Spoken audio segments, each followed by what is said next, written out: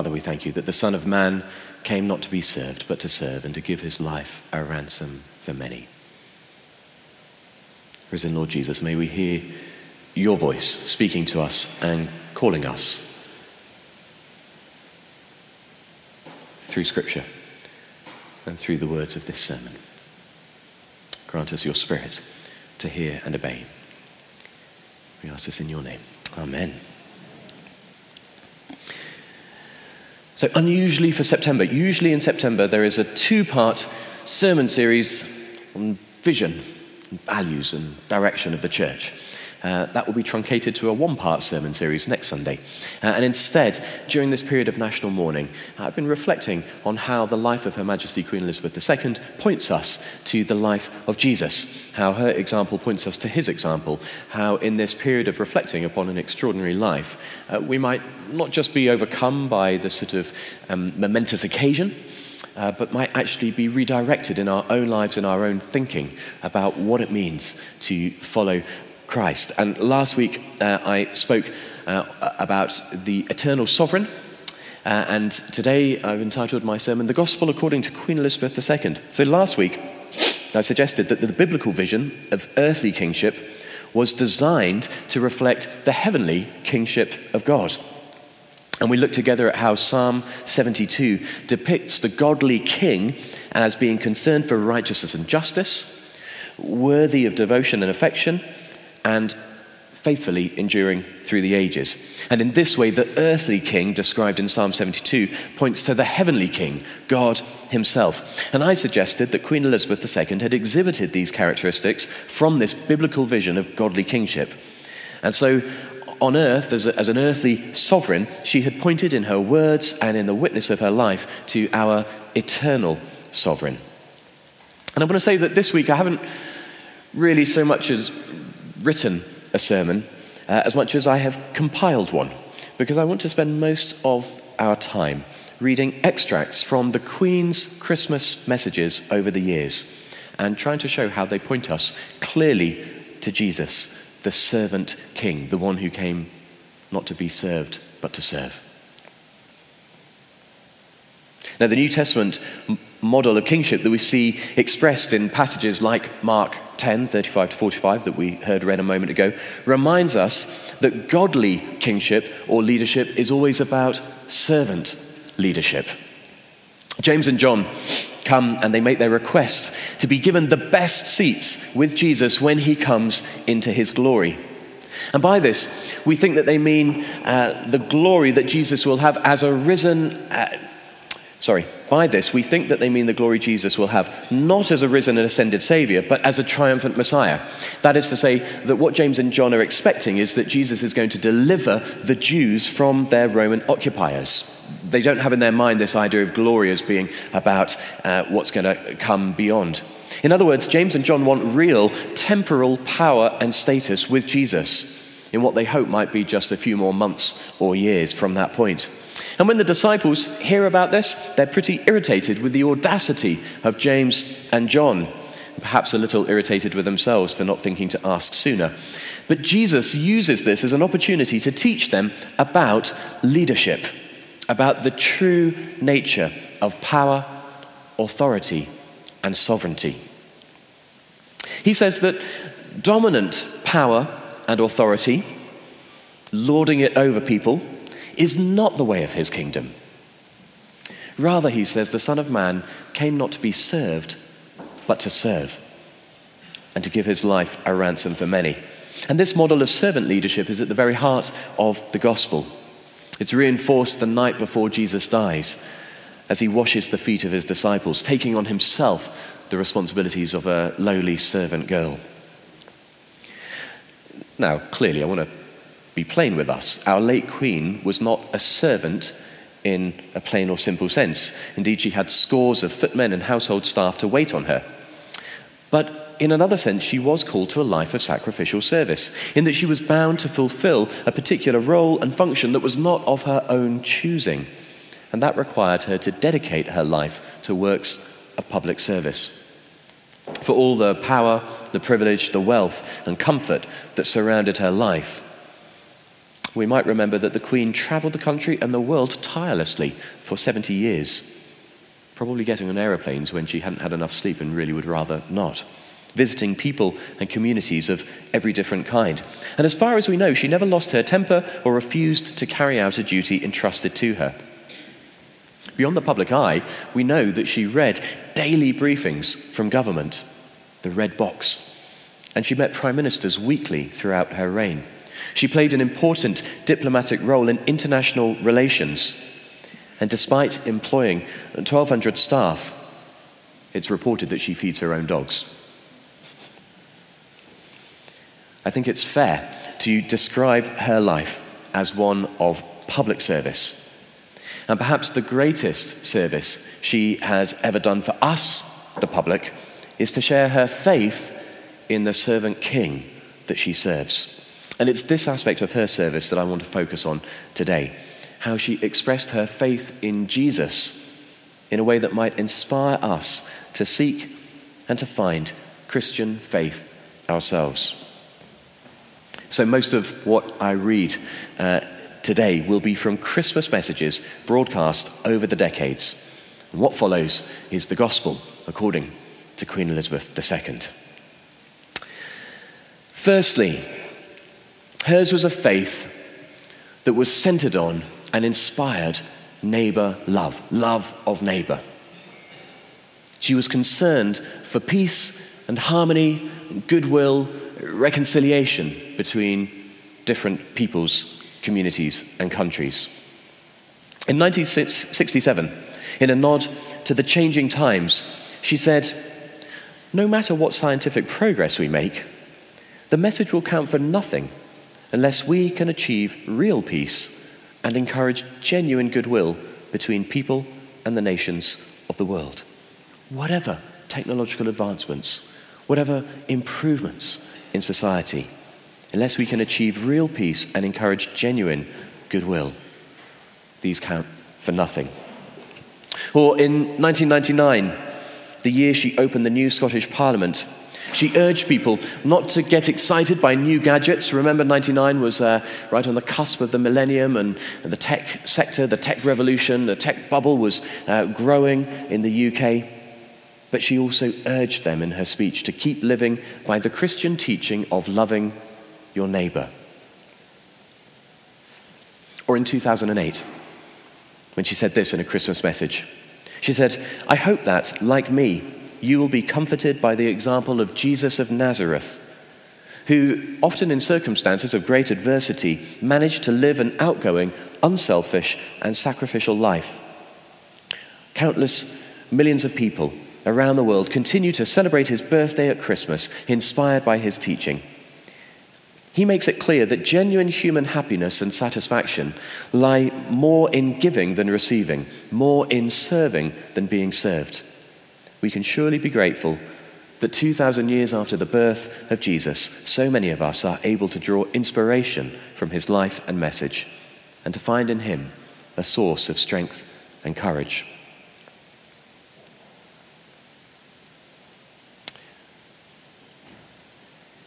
In 2012, she continued this theme, saying, "It is my prayer this Christmas Day that Jesus' example and teaching will continue to bring people together to give the best of themselves in the service of others." She continued, "This is the time of year when we remember that God sent his only Son to serve, not to be served. He restored love and service to the center of our lives in the person of Jesus Christ." Her Majesty the Queen was committed to encouraging love of neighbor through service of neighbor, honoring practical action and compassion in communities around the country. In 2014, she wrote, again summarizing this idea of reconciliation, she said, "For me, the life of Jesus Christ, the Prince of Peace, whose birth we celebrate today, is an inspiration and an anchor in my life, a role model of reconciliation and forgiveness. He stretched out his hands in love, acceptance, and healing. Christ's example has taught me to seek to respect and value all people of whatever faith or none. The Queen was committed to a vision of Christian faith that inspired love of neighbour and reconciliation and harmony between communities.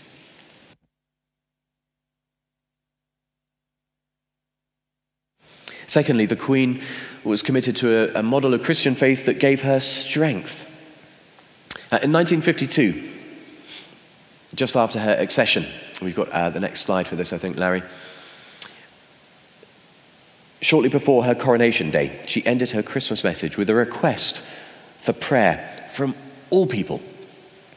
She said on this Christmas day, in this Christmas message, "You will be keeping it as a holiday, but I want to ask you all, whatever your religion may be, to pray for me on that day," speaking of her coronation, "to pray that God may give me wisdom and strength to carry out the solemn promises I shall be making, and that I may faithfully serve him and you all the days of my life." That I may faithfully serve him and you all the days of my life. Her Majesty the Queen knew that prayer was a source of strength. Time spent with God in prayer and reflection and meditation would give her courage and strength to endure. In 1992, as many will remember, it was a turbulent year for the royal family. After 3 of her children went through divorce and much of Windsor Castle was destroyed by a fire. But she said this in her Christmas Day message: "Like many other families, we have lived through some difficult days this year. The prayers, understanding, and sympathy given to us by so many of you, in good times and bad, have lent us great support and encouragement." And then in 2000, in her Christmas message, the next slide please, Larry, she said, "To many of us, our beliefs are of fundamental importance. For me, the teachings of Christ and my own personal accountability before God provide a framework in which I try to lead my life. I, like so many of you, have drawn great comfort in difficult times from Christ's words and example." And then in 2002, she said, "I know just how much I rely on my faith to guide me through the good times and the bad. Each day is a new beginning. I know that the only way to live my life is to try to do what is right, to take the long view, to give of my best in all that the day brings, and to put my trust in God. I draw strength from the message of hope in the Christian gospel." Hers was a faith that was committed to a vision of neighbour love, faith in action, reconciliation of communities. Hers was a faith that was a source of strength, comfort, and courage for her in good times and in bad. Thirdly, hers was a faith that was centered on forgiveness and love in the person of Jesus. Next slide, please. In 2011, in her Christmas message, she said this: "God sent into the world a unique person, neither a philosopher nor a general, but a saviour with the power to forgive. Forgiveness lies at the heart of the Christian faith. It can heal broken families, it can restore friendships, and it can reconcile divided communities. It is in forgiveness that we feel the power of God's love."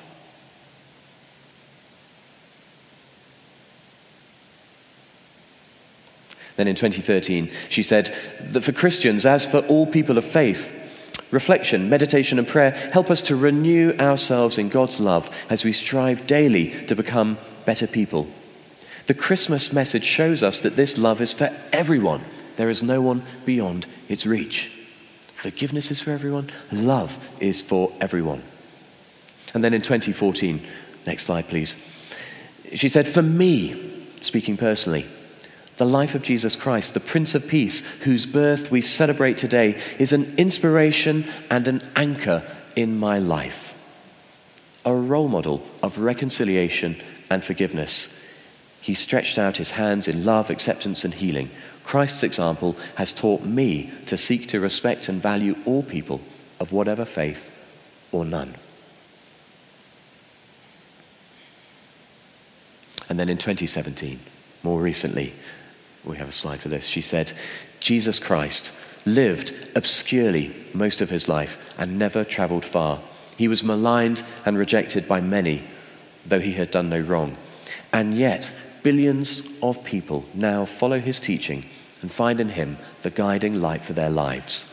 I am one of them, because Christ's example helps me see the value of doing small things with great love, whoever does them and whatever they themselves believe.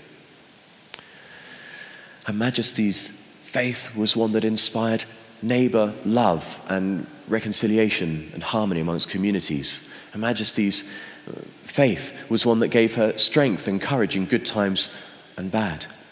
Her Majesty's Christian faith communicated the power of forgiveness and the power of love for all people.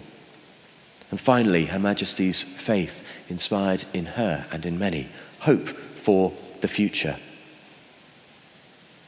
In these most recent years, we have seen in testing times during COVID, the Queen break from the usual tradition and also give an Easter message. So she gave this message in 2020.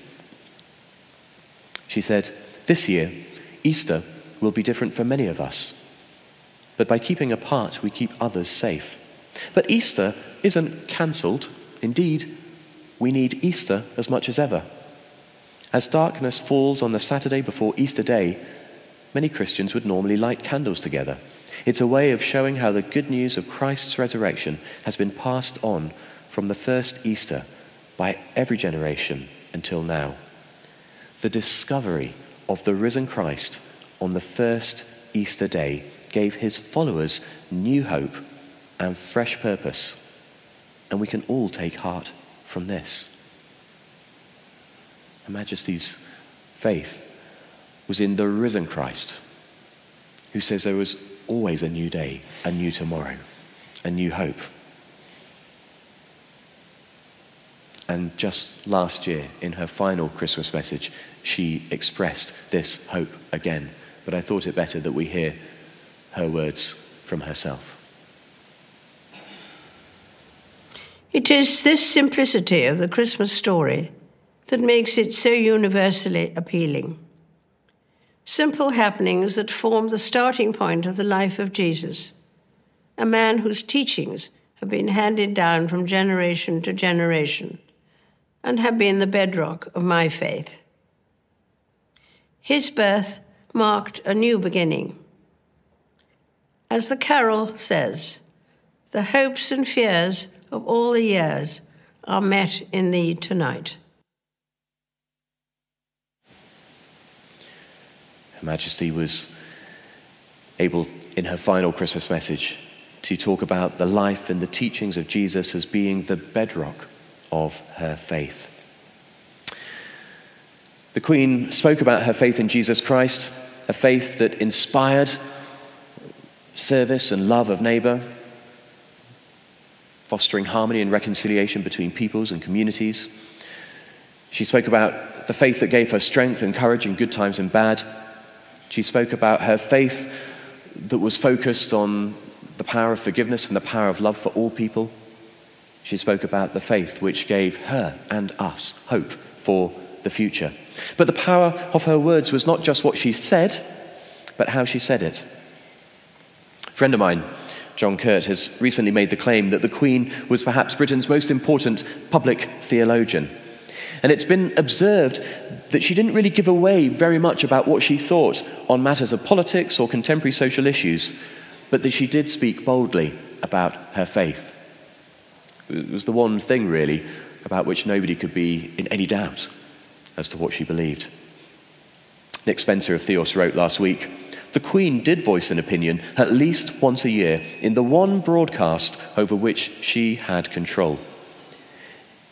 It is telling that while the palace refused authorization to every would-be royal biographer, Her Majesty did authorize and wrote a foreword to The Servant Queen and the King She Serves, published by the Bible Society.